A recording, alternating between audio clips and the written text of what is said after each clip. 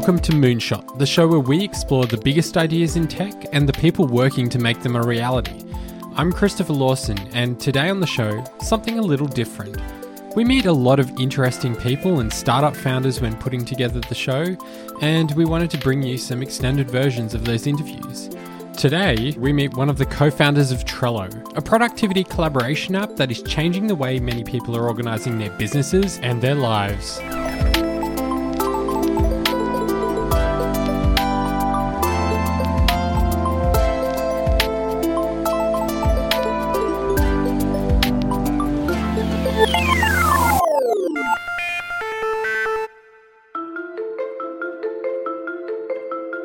I guess I was always a little naive, I would say. I don't know if I was always an entrepreneur, but I always sort of thought that if I just did something, then I could figure out how it worked.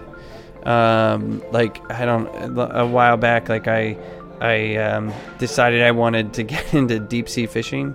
And so I just borrowed somebody's boat and went out 30 miles offshore, tried to figure out how to do it, and came back, empty-handed a bunch of times. Had quite a few harrowing trips back, but eventually caught tuna. Hey, I'm Michael Pryor. I'm the co-founder of Trello, which is a visual collaboration tool, and we just recently got bought by Atlassian. I sort of always had this mentality that if you just do things enough and ask enough people, it's just a matter of time until you can figure out how to do it. So starting a company was sort of like that. Sure, why not? I was pretty young, pretty naive, didn't know what I didn't know. And so I'd only worked one job for 2 years out of college and then met my co-founder, and we decided after, the dot-com boom and bust, let's start a company. And so we did, because we didn't know any better.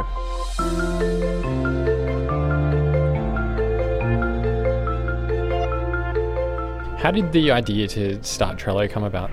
Sure. So my co-founder, Joel Spolsky, and I, we were sitting in a conference room, and we were doing these things called Creek Weeks, which our company was called Fog Creek Software at the time. And we would take a week and just work on some other project. But Joel had this idea where he said, we were probably about 40 people at the time, and people were working really hard. There was a lot of people in the company doing things, but it wasn't clear to us what everyone was doing. So he had this idea where everyone would have a to-do list, and you would only have one list, and it would only have 5 slots in it. And so the 5 slots were 2 for things you're working on now, 2 for things you're going to work on next, and 1 for something you're never going to do. And then you'd imagine that you go to some web page and you could see everyone's list next to each other, and you could just scan across and you'd be like, okay, I see what everyone's doing today or what they're working on right now. And the constraint of the 5 things was really important because it wasn't supposed to be a tracking application. It was just supposed to be the current state of things. But we didn't want to build something for developers. The market that we wanted to go after was much larger. We thought we could build something for 100 million people, a global app, a universal app that anybody could use to plan anything, right? It wouldn't have to be some software project. It could be something you were doing on your marketing team or your finance team or running your Little League or your Boy Scout troop or, your church group. The idea was, let's give people a little bit of structure to whatever process they're doing. In fact, the name Trello came from the code name, which was trellis, which is a structure for plants to grow on.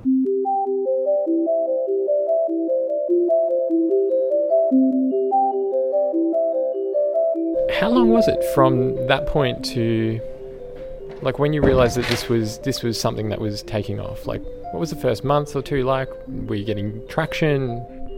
In the very early days, it was super fluid, what it was going to even be, right? So sort of understanding what it was, you start from this blank canvas and this sort of the way it looks today. We experiment with all these different ways of expressing that idea, and it changed weekly.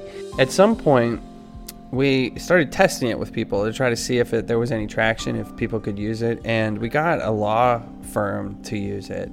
A couple of people that we knew. The whole point of that was to not have developers try it because we were trying to build a tool that was not for devs. So we got, and the one person that was using it there really got into it and was like, oh, this is great. And I think we started to realize, okay, there might be something there. Maybe what we should do is, go to a conference and launch it. And we looked at the calendar and sort of thought about how long it would take to polish it up and get it to a state where we could have a couple thousand people using it. And I think when we first started working on it was January, and the conference that we picked was in September. It was TechCrunch Disrupt. And so we just worked really hard through those, 8 months to get something and hone it and fine tune it. And then we launched it at the conference, and it got a really good reception. We were in a competition against other startups, and we lost. But the startup that won doesn't exist anymore, so I take that as like soulless. So coming second, was that any kind of like validation for you that you were onto something, or did that result in a sort of large influx of users? Yeah, it's funny because if you go way back, actually, when Joel first had this idea, I have to admit that I was totally not a believer. I was like, I don't get it. I don't see how people are going to use this. Like, how are we ever going to make money? And Joel, he's very wise, and he's really a smart guy. And when he went up on stage, and I think the judges were like, it was kind of the who's who of tech at the time, and people didn't seem to like it. The judges seemed to like it. It was clear that when the voting happened, people liked it. But even then, right, you launch this product, you get a ton of signups on that day. Then the next couple days, like, your signups drop off. They go back to where they were, a little bit higher, right? It took us probably 3 years before every day became a TechCrunch day, right? It's a long slog to build something successful. Like, it seems like an overnight success, but that's only because no one remembers you from when you were not successful.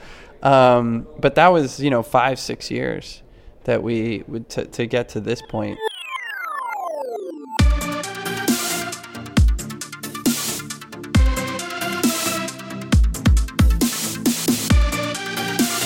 Trello was recently acquired by Atlassian for $425 million. Atlassian is an Australian company founded by Mike Cannon-Brookes and Scott Farquhar. They do product management apps for developers and teams and have a current market cap of around $8 billion. But the story of how Trello was acquired is actually pretty interesting. Back in the fall when we first started talking about this, everything's going great with Trello. We're doing really well. We're growing fast. We're going to look at fundraising and had a lot of interest. And Mike Cannon-Brookes, the co-founder of Atlassian, sent me an email and said, hey, do you have a minute? I want to, if you have time for lunch or something. And I didn't know this, but it turns out I said yes, and he flew out from Sydney. We had lunch, and then he flew back, which is to New York. I'm sorry, I was in New York. So, so we went to lunch. I said, sure. We sat down, and, I kind of knew what was going on. I mean, I knew why he wanted to talk, but I thought, we'll sit down, and he'll be like, we're really interested in your company. Here's what we want to pay, and we'll have some hassle, negotiation back and forth, or haggle back and forth.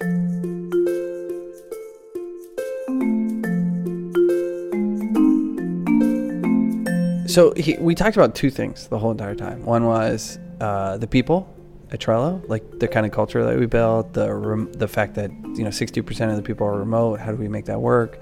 What's important to us? We talked about that a lot, and then we talked about the product, and it was what's the vision for this product? What do we want it to be? How do you think about Trello in the space, and where you want it to be in 5 years? And so we had this great conversation. And then we left lunch. I go back to the office, and I'm thinking, wait, did he try to acquire us? Like, I'm not really sure.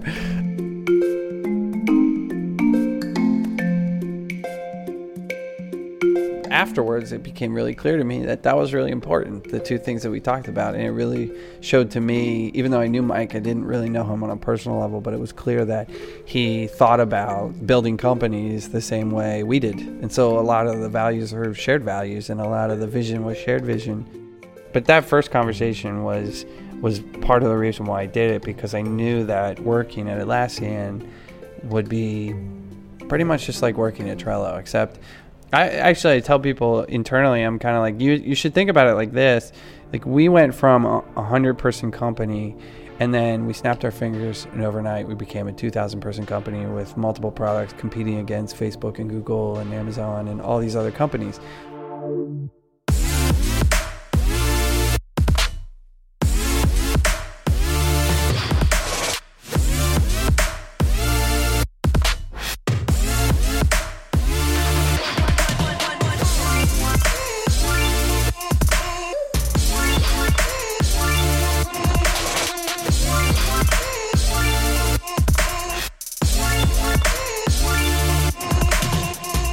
What has been the biggest failure or issue that you've had to overcome along the way to get to now? I think one of the hardest moments, it's not a product moment. So this is, I think, the hardest problems that you have when you're building a company are people problems. Actually, this was sort of two things together, but two of the things that were very difficult for us in building Trello. One was when we split Trello off from Fog Creek, the original company that was founded in. That's a very difficult thing to do. It's not difficult on paper. It's just more about the identity and your belonging, your sense of group, and who belongs to which group. And I think that can have a big impact and effect on people, and was a very difficult thing for us to do. And then additionally, I think that when we started working remotely, and we started because one very talented programmer had to move to Hawaii, and we said we don't want to lose him, so all right, let him work remotely, right? And that was like the first step, and then it just, another step, and then we decided to hire people remotely because it helped us recruit better talented people. We were from a much richer pool of applicants, but the sort of center of our office shifted to this more digital place, right? And so in some ways that affected some of the people that were there for the enjoyment of the in-office experience and the fact that their coworkers were all physically present with them. That shift to remote work, to 60% remote workers, and also splitting the company off are two of the hardest things that we dealt with.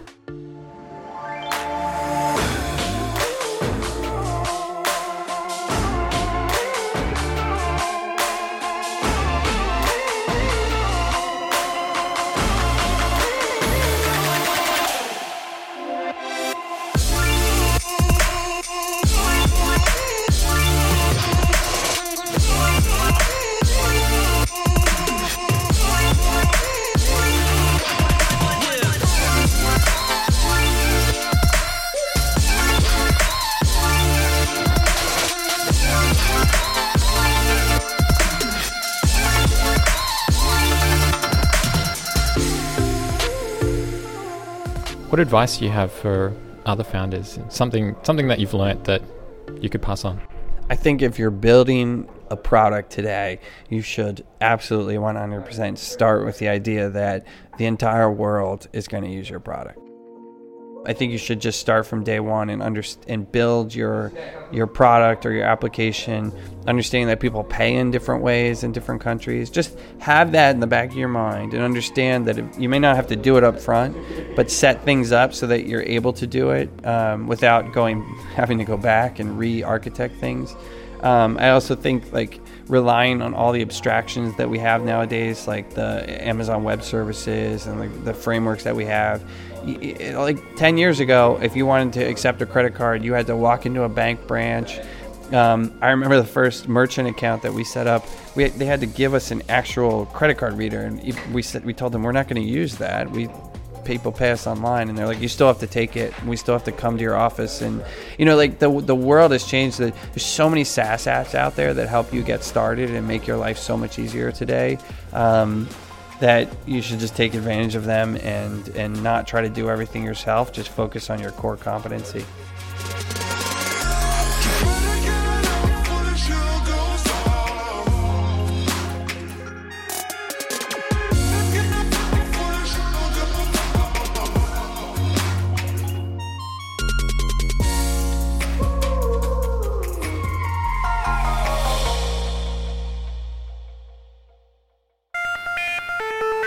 If you loved this episode of Moonshot, make sure you tell your friends. They can subscribe on Apple Podcasts, Pocket Casts, Stitcher and SoundCloud. And don't forget to leave us a review. It really helps with people finding out about the show. Our website is moonshot.audio, and you can also find us on Facebook, Twitter and Instagram. Just search for Moonshot Pod. Our cover artwork is by Andrew Millis, and our theme music is by Breakmaster Cylinder. Moonshot is produced by me, Christopher Lawson, and also Andrew Moon. That's all we have today. We'll be back with you next time on Moonshot.